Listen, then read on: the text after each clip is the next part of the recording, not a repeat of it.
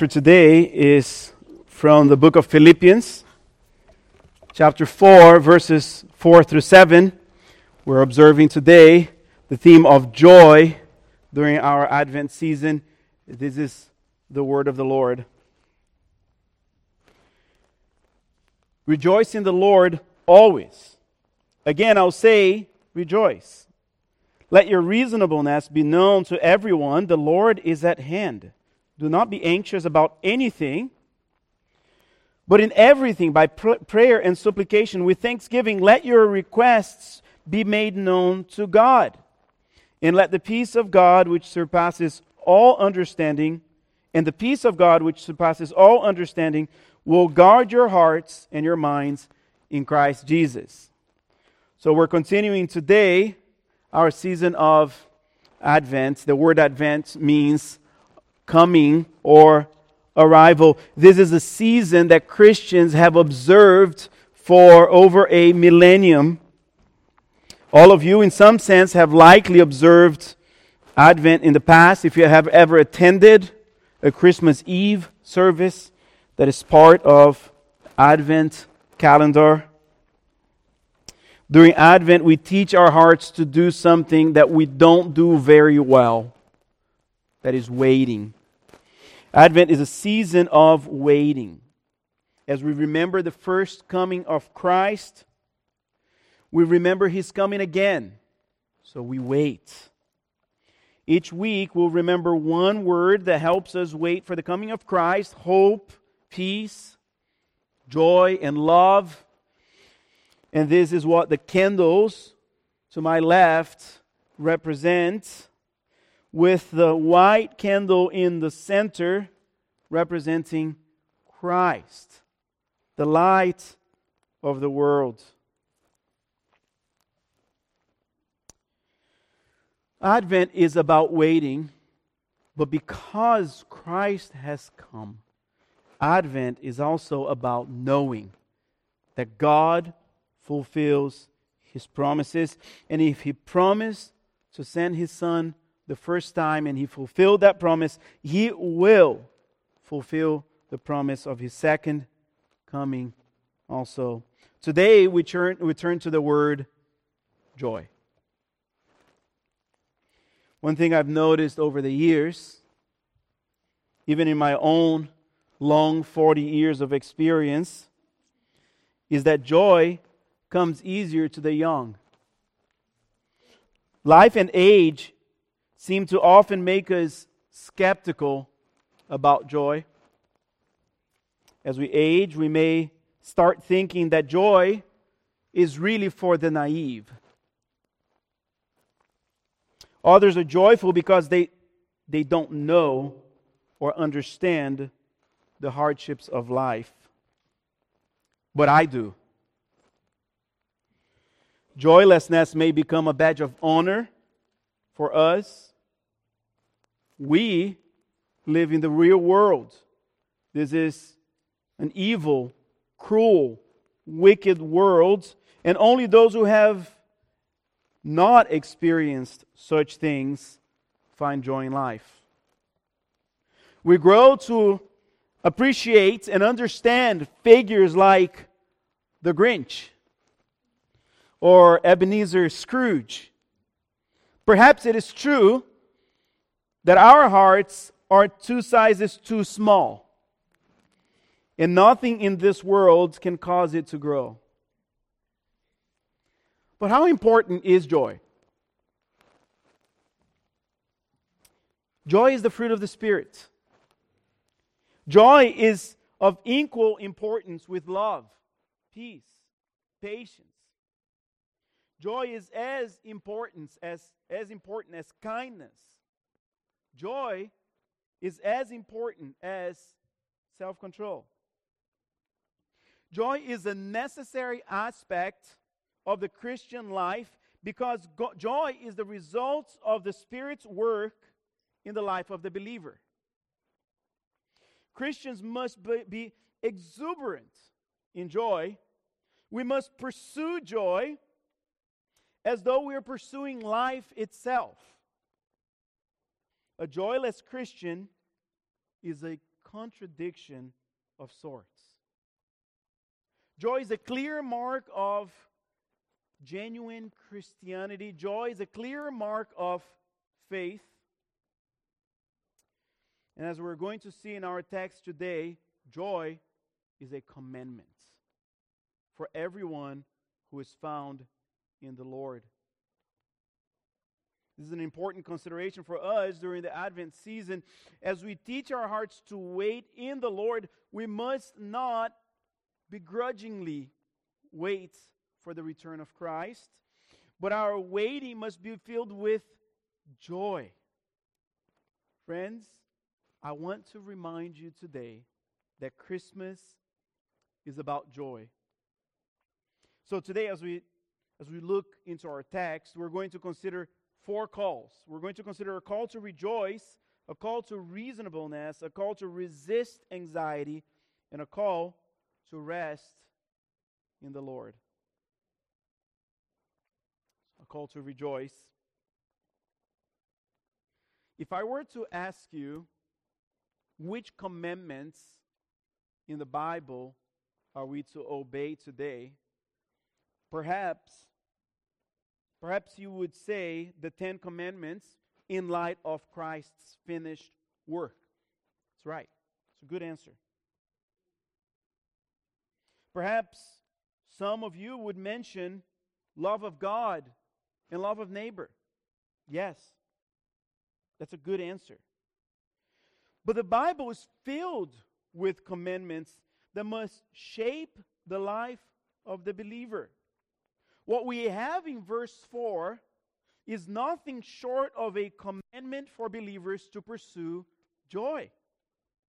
Twice the apostle tells the Philippians, rejoice. It is interesting that we often think of joy as a mere emotion that we either have or we don't. Or perhaps we think of joy as a reaction, right? Certain circumstances in life produce joy in us. Other circumstances in life will not produce joy. But clearly, this is not what transpires here in this verse. I'm not saying that joy is less than an emotion. No. But what I'm saying is that as Christians, we're called to steward not just our thoughts and actions, but also our emotions. If we are commanded to be joyful, that means we can actually accomplish it. That means we can actually have joy in life regardless of circumstances. Friends, we are responsible for the way we feel. We are responsible to direct our emotions in a godly way, not in an ungodly way. Perhaps you've never thought of this. Sure, we're responsible for our actions. Perhaps you've thought about the fact that we are responsible for our thoughts, right? We can keep them captive. But what the apostle is telling us here is that we are responsible for how we feel. We are responsible for the joy that we must have in our lives. So much of the problems we're facing today in our world stem from or follow from us following our emotions instead of stewarding them. Listen to your heart. Well, the prophets would have something to say about that. If you don't feel satisfied in your gender, change your gender. If you don't feel satisfied with your spouse, change your spouse. If you don't feel satisfied with your job, change your job. And seldom do we give serious consideration that satisfaction is born first in our hearts and not in our circumstances. American theologian Jonathan Edwards says in his book, The Religion's Affections, the following: true Christian fortitude consists in strength of mind through grace, don't miss this, through grace, exerted in 2 things: in ruling and suppressing the evil and unruly passions, emotions, and affections of the mind, and in steadfastly and freely exerting and following good affections and dispositions. Edward reminds us that it is by the grace of God that we're able to direct our emotions towards what is good and away from what is evil. Friends, this may be one of the greatest challenges of the Christian life. But God calls us not to simply believe in Him, but to steward our hearts towards Him in joy. And when our hearts are geared towards God, our emotions become shaped after Him also. As a man thinks, so he is.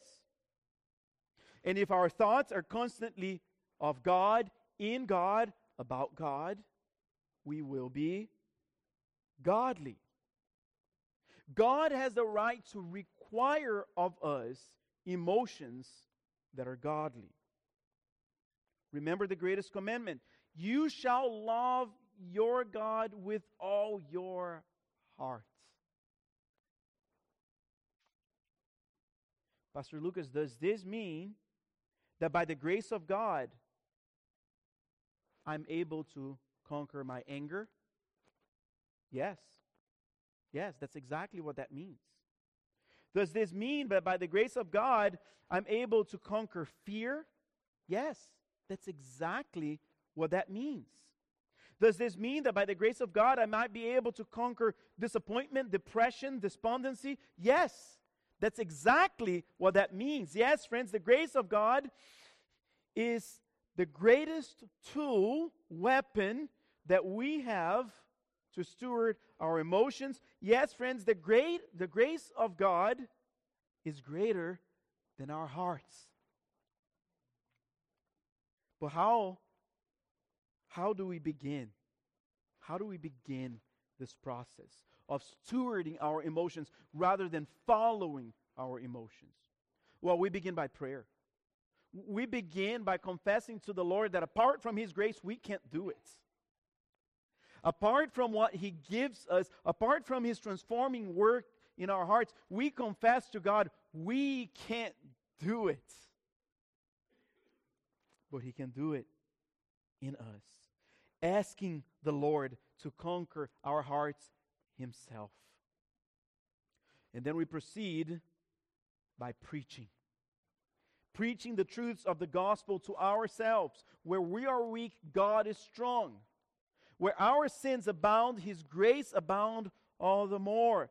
And we remember the gospel over and over again so that we stop trying to control our emotions based on our own strength. And we begin pursuing that by the promises that God makes to transform our hearts, to remove our heart of stone and give us a heart of flesh. We begin with prayer, we proceed with preaching, and we persevere with patience. Knowing that God is the one who ultimately conquers every corner of our hearts. Friends, the stewarding of our emotions, that is going to take a lifetime. It is going to take an entire lifetime for us to truly understand joy and love. For us to truly understand patience and long-suffering. Because God has begun the work in us, and He has given us His Spirit, but we are right now being shaped after Christ. So we pray, we preach, but we wait patiently in the Lord. The call to rejoice here is not a call to a fickle happiness that depends on circumstances and puts on facades. No, this call is a call to overcome our circumstantial impulses and embrace a glad heart. When? When should we be joyful? Paul says, always. Friends, this is a difficult commandment. As a matter of fact, this is an impossible commandment. It is a calling to always be joyful. So think of the greatest hardship that you've ever gone through in your life. The Lord was calling you to joy at that very moment.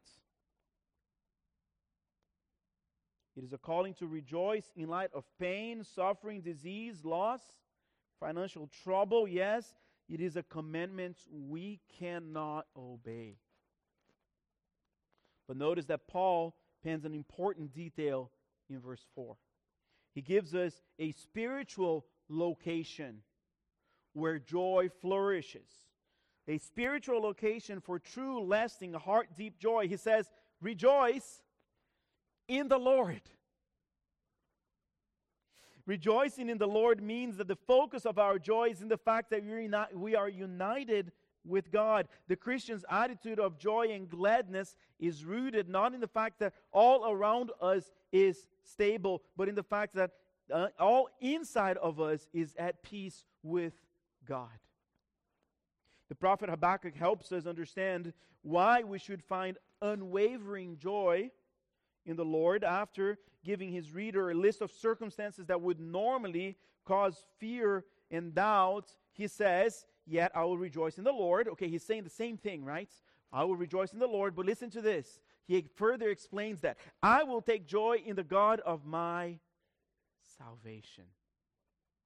For the believer, joy in the midst of turmoil exists because God is a God who saves. This is why the prophet Jonah is able to pen a song of praise in the belly of a great fish. Salvation is the promise of God to all believers that at the end, all who are in the Lord will be delivered from all their troubles. Joy happens today because our future is secure with the Lord. Friends, Christians rejoice in the Lord because He is the God of our salvation. And if you're not a Christian here today, there's nothing we want more for you to know and understand than what it means for God to be your salvation. By the way, the name Jesus means simply that. God saves. But God saves from what? You may never have considered this, but God saves us from Himself. Friend, the Bible tells us that we all stand in rebellion against God. We have transgressed His law, and His bowl of wrath is about to be poured on all humanity. A day of judgment is coming, a day of reckoning, and we will all individually give accounts for every idle word, every thought, every deed, every motion not steward towards God.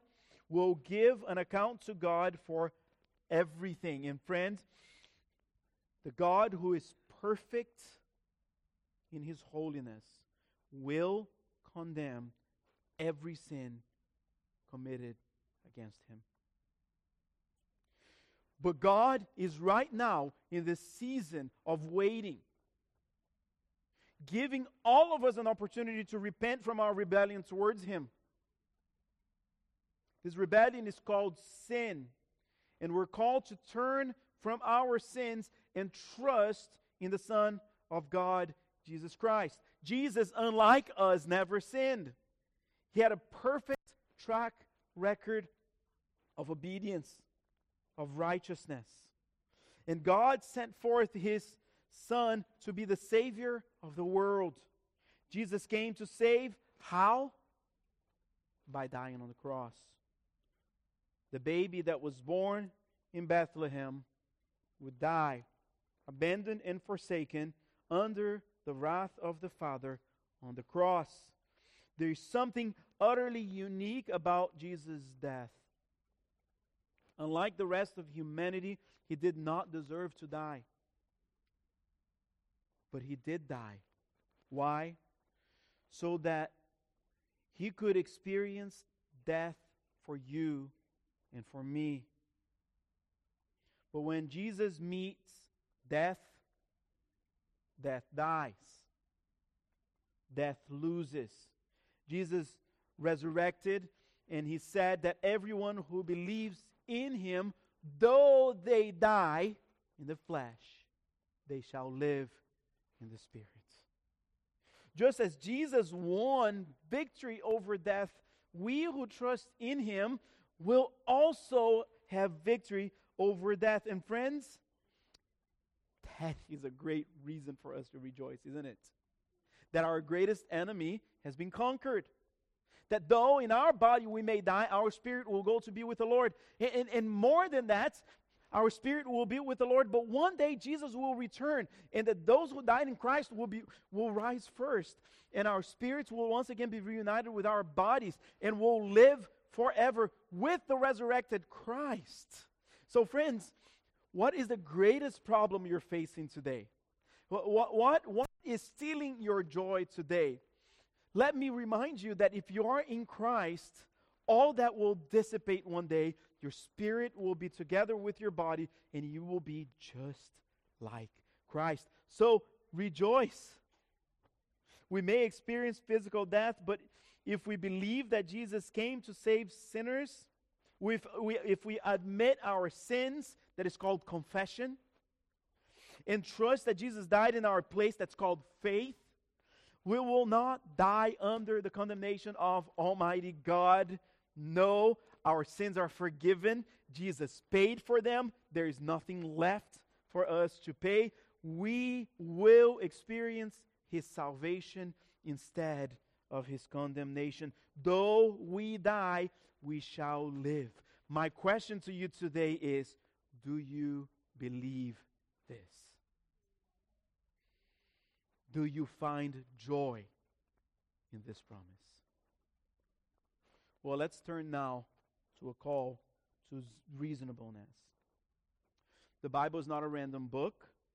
It is not a random coincidence that the Bible follows this strong double commandment to rejoice in verse 4 with an admonition to relate well to others. We must make our reasonableness, some of your translations may say gentleness, known to everyone. Reasonable relationships are a source of joy, aren't they?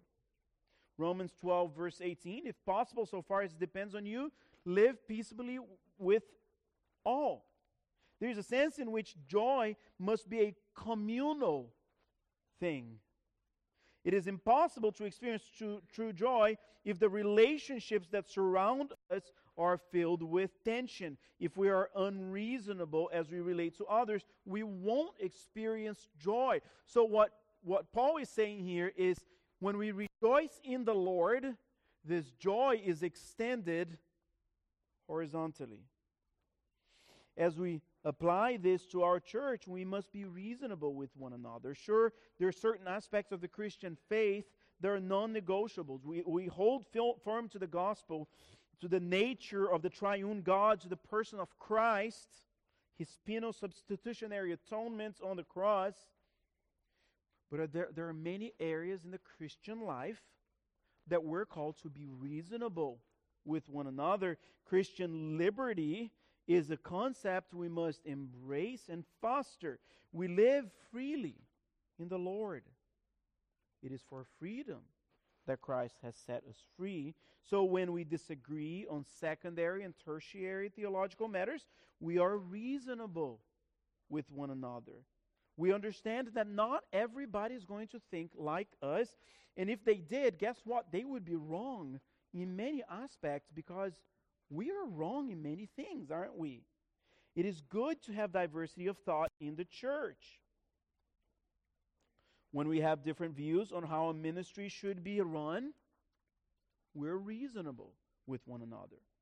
When you have different approaches to parenting, vocation, politics, we seek to be reasonable with one another.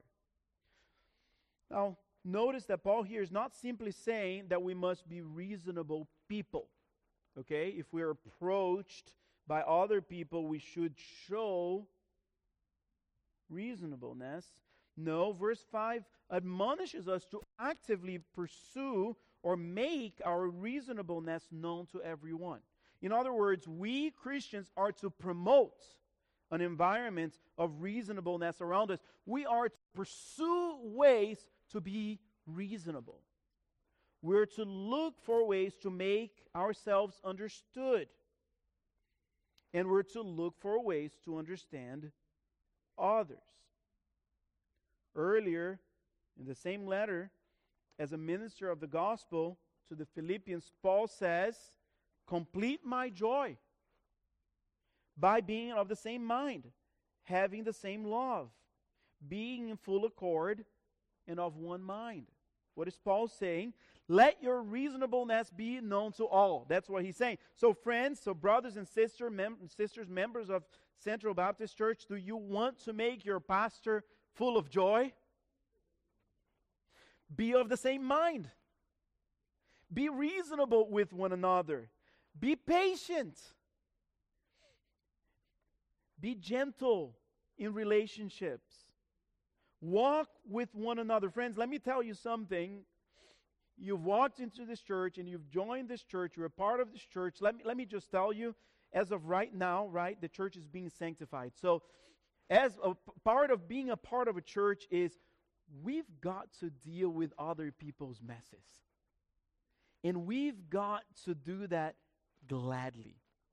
Why? Because they're dealing with our messes too. Right? So do you want to have a church that is thriving in unity? Let us be understanding. Let us be gentle. Let us walk with one another as we point one another to Christ, so we can grow in maturity together. Be a promoter of unity in our church, even in disagreement and divergence of thoughts. As Christians, we're not islands.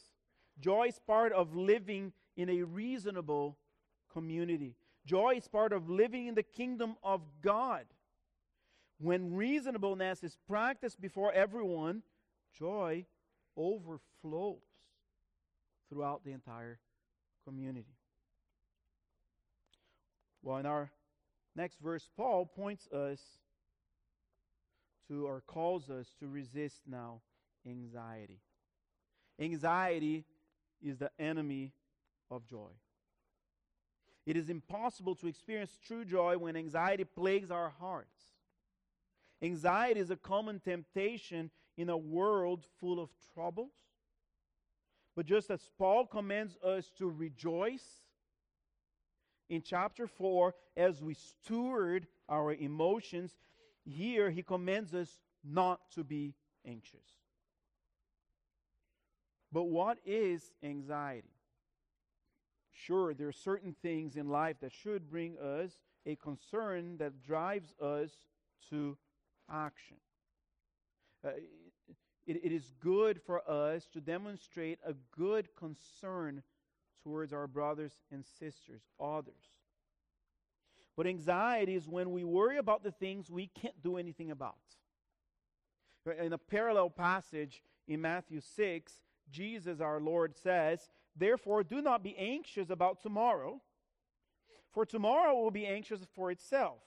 Sufficient for the day is its own troubles." What is Jesus saying? Jesus is saying, look, take care of what you can take care of today, and then go to sleep.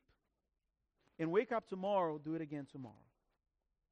The call here is not a call for us to be idle with issues that are at hand that we can do something about, but for us not to live in the land of what ifs.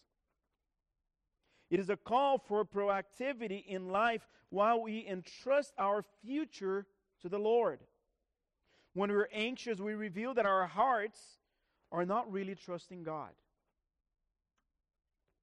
Anxiety downplays the sovereignty and the benevolence of God, but as we meditate on the goodness and nearness of God, we fend off anxiety. I remember when Boaz was little, he started walking, and Indy and I lived at, our family, we lived at a cul-de-sac that had very little traffic down in Hollywood, so we would just let him roam around. So he would roam around, he would take 5-10 steps, explore, and look back. We're near. Good. He would continue exploring. As long as he could see us, he was fine. But if he couldn't see us, well, let me just say, he was not a happy camper. Anxiety for him was a byproduct of being separated from his parents. Our nearness to our son kept him at peace, and we're not very different. When we know God is near, peace rules in our hearts. Just as the ground for rejoicing is our location in the Lord, our spiritual location in the Lord, our reason for not being anxious is the location of our relationship to God, is our nearness to God. Look at the end of verse 5. The Lord is at hand. Do not be anxious. Just as nearness of God is what enables us to find joy in light of difficult circumstances, the nearness of God is what enables us to fend off anxiety. Also notice that we're called to rejoice always, right? Permanent. And here we're told to be anxious about nothing. Paul is speaking in absolutes. That's the goal of the Christian life. Why? Because Christ is full of absolutes. Christ always rejoiced. Christ was never anxious. It is necessary for a Christian to be in constant battle for joy and against anxiety so that we can grow in Christ's likeness. You know, I find myself often saying, I'm not worried about anything. I only worry about my children. But this is not what Paul is saying here, is it? Is God sovereign over the life of our children? Is God not sovereign over all things? When India and I first learned that she was pregnant with Boaz, I fell into great fear and anxiety. I began having significant stomach problems, and I became overwhelmed with the thought of death. Not that I feared death itself, but I feared leaving my family. I told India one night, I'm afraid of dying and leaving you alone with this child that you longed for so long. And Indy gave me perhaps the most mature answer I have ever heard in my life. She said, if that happens, the Lord will give us grace. Friends, her answer was not simplistic. Her answer was not circumstantial. Her answer was an answer of faith. We know that we will experience hardship in life. And the answer to fend off anxiety is not to put away the circumstances, but it is to put our trust in the God who is in control of all things. That answer, put away my anxiety. My wife pointed me towards faith. My wife reminded me that God is near. He is so near. He is able to give grace. We live in an anxious age. We eat in an anxious way. We communicate with anxiety. We would rather see a screen than see faces and hear voices. We look for peace in TV shows and social media, which end up adding to our anxiety. We try to inform ourselves through the news, which end up plaguing us with greater fear. We overeducate ourselves, believing that we can somehow add days to our existence beyond what the Lord has already appointed. Sure, victory over anxiety can be difficult in certain circumstances, but the fact that God is near must be our sole, only source of comfort, our greatest weapon against the enemy, anxiety, is that we must preach the truths of God to ourselves constantly. In Genesis 39, we learn the story of a young man called Joseph. We know him as Joseph of Egypt. He was put in prison unjustly. Joseph was condemned for a crime he did not commit and forgotten in prison for 15 years. One might say his situation, his circumstances were dire. One might say he had plenty of reason to despair. On the surface, it may seem that God had forgotten Joseph. But four times in chapter 29 alone do we hear that as Joseph is suffering and as Joseph is put in prison, the Lord was with Joseph. Friends, it is better to be with the Lord and lose all our freedoms than to experience every freedom on earth but be apart from the Lord. Even the hardest of circumstances should produce joy in our lives if we can know that the Lord is with us. If we believe the Lord is only near when things are going our way, we do not believe the God of the Bible. The God of the Bible goes with His people wherever they go. If God's people are in Egypt, He is there with them. If God's people are in the wilderness, He is there with them. If God's people go to Babylon, He goes with them. If anyone who belongs to God walks through the valley of the shadow of death, God walks through the valley with them. Perhaps you are anxious today. Perhaps you have good reasons to struggle with anxiety. But friend, the Lord is near. This is the message of Christmas. The Lord is not sitting in heaven, completely disconnected from the human experience. He draws near. And in no other way have we seen God drawing near more clearly than in the incarnation of His Son, Jesus Christ. God became man. This is one of the most radical assertions of the Christian faith. The story of Christmas is so unique and profound. It is actually an unbelievable story. It is not just the story of a baby born in a strange place that went on to live a pretty remarkable life. No, this story is actually quite believable. We know stories of humble beginnings that go into success. Christmas is the story of a God who considers the condition of the people He created and enters their story. Why? Because that had no ultimate joy, no eternal joy in their lives. And only God Himself could give His creation the joy and the hope they needed. Christ, fully God and fully man, is the only man that can offer that which is native to God alone. Joy that is able to defeat anxiety. Friends, this passage actually comes with a beautiful feature. It comes with an application that helps us. It doesn't just say, do not be anxious, but it gives us what we must put on in the place of anxiety. Instead of being anxious, what should we do?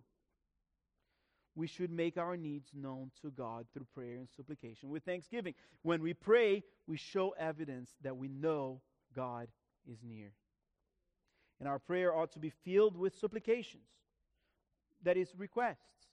God wants to know what we want, although He already knows even before we ask. In thanksgiving, we tell the Lord what we think we need. God wants to hear that. God uses our prayers to meet our needs. Not that He gives us everything that we ask, but He shapes us through our prayer life. So, I truly believe that we have not because we ask not. And I truly believe that we will ask right when our passions and our desires are shaped after God and are shaped in Him. We tell the Lord what we think we need, and we thank Him for providing exactly what we need. And friends, we can all be honest.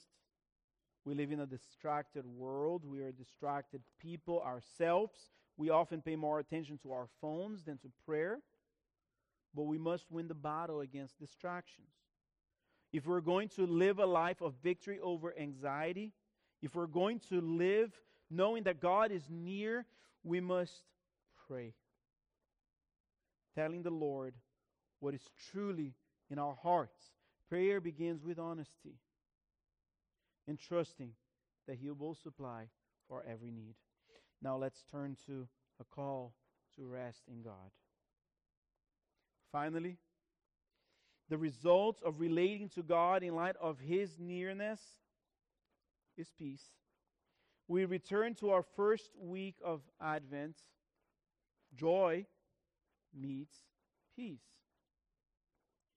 Joy and peace are a couplet that often go together in the Bible. One depends on the other. Peace does not exist where joy is dead. Joy does not thrive where there is no peace. Listen to Isaiah 55 verse 12. For you shall go out in joy and be led forth in peace. That's a new covenant promise. Romans 15 verse 13. May the God of hope fill you with all joy and peace in believing, so that by the power of His Holy Spirit you may abound in hope. Galatians 22:23, we're given the fruit of the Spirit. And notice here, which two aspects of the fruit of the Spirit are together. But the fruit of the Spirit is love, joy, peace, patience, kindness, goodness, faithfulness, gentleness, and self-control. Why is that? Because joy and peace are holistic experiences, meaning they're experiences that involve our entire beings, and ultimately they transcend our circumstances. Joy and peace take place externally and internally. I told you last week that peace is not necessarily the absence of conflict, but an understanding that we are complete in God. Likewise, joy is not circumstantial happiness, but an understanding that we are always to be satisfied in God. Paul tells us here that in Christ we're able to experience a special kind of peace. He calls it a peace that surpasses understanding. What does this mean?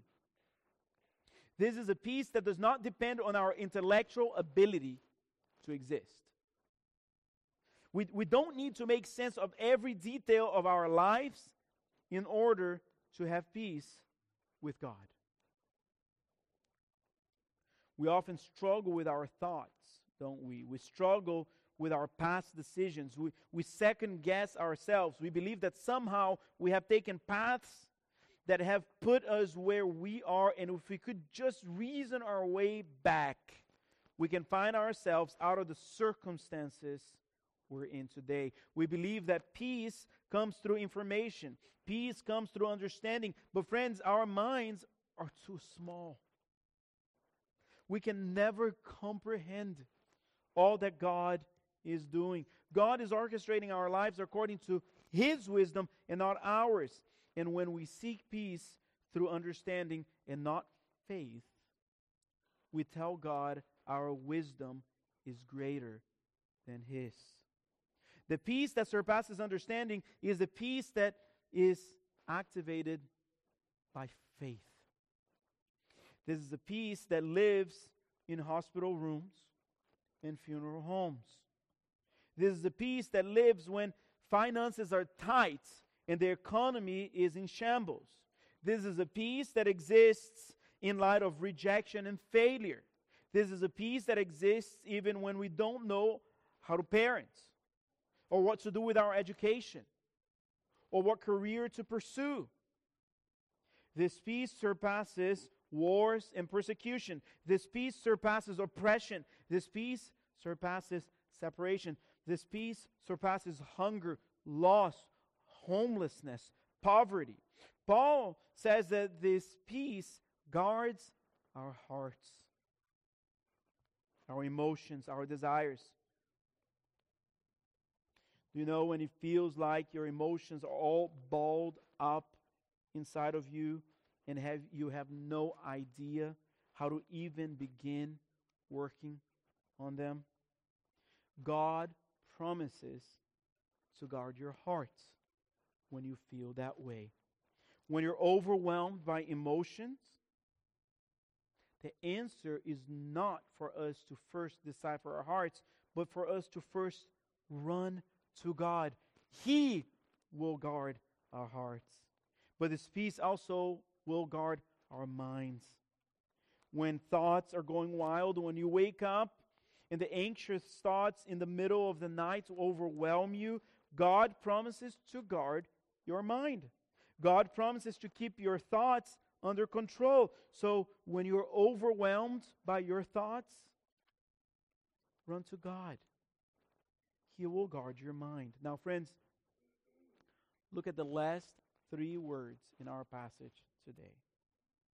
There is a spiritual location here again. We experience this promised peace only if we are in Christ.